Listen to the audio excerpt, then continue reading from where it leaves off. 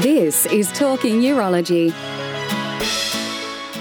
This Talking Urology ANZUP 2018 conference highlight is proudly brought to you by Ipsen. Joseph Ischia chats to Professor Bertrand Tombaal, a urologist from Brussels.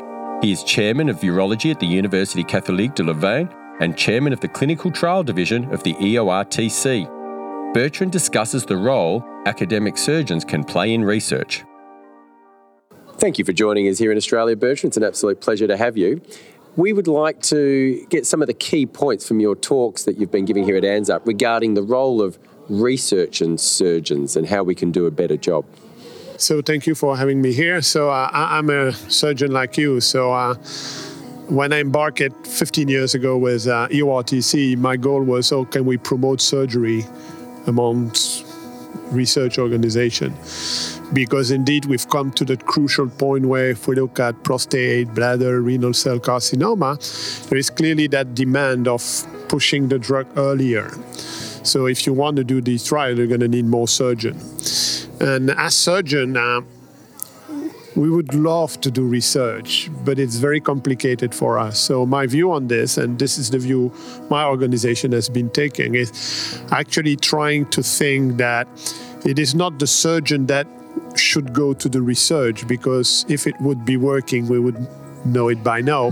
But it's clearly designing research methodology that can be applied to the surgeon without disrupting its everyday environment.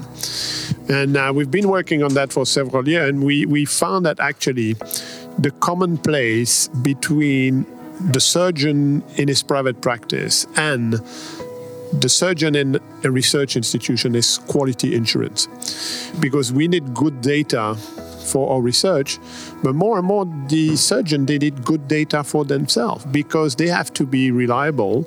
They have to answer to the patient demand about quality surgery.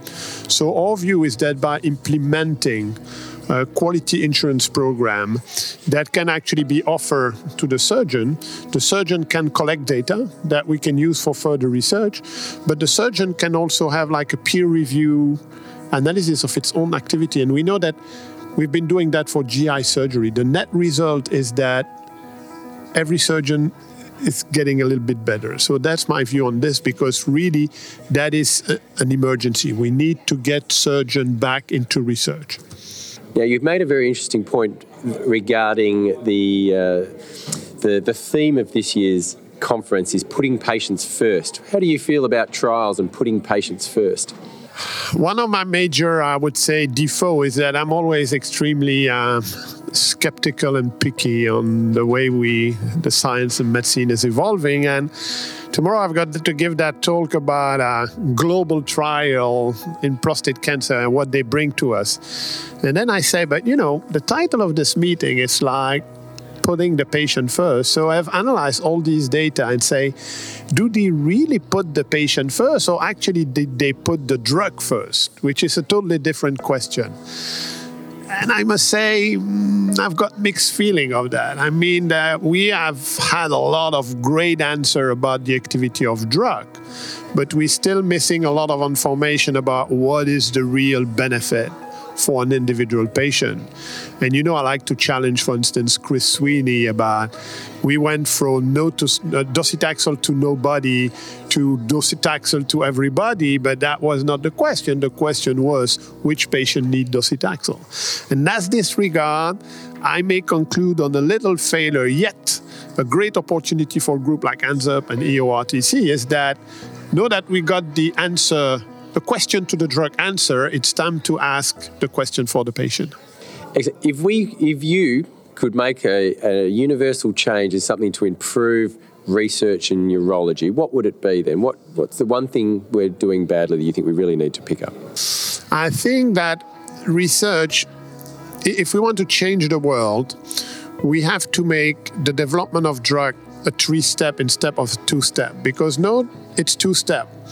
The company do the research, and then the government approve.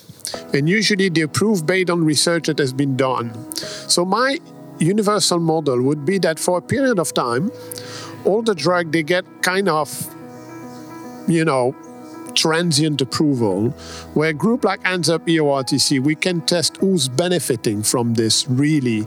And then we're coming to our payers, to our government, because we should not forget it's our taxes, with a better use of the drug, which I fixed. That I still have 15 years left to do that, but that would be my perfect goal. Excellent. Well, Bertrand, thank you very much for joining us here in Sydney. It's an absolute pleasure to have you. Thank you. Talking Urology at Hands Up, proudly supported by Ipsen.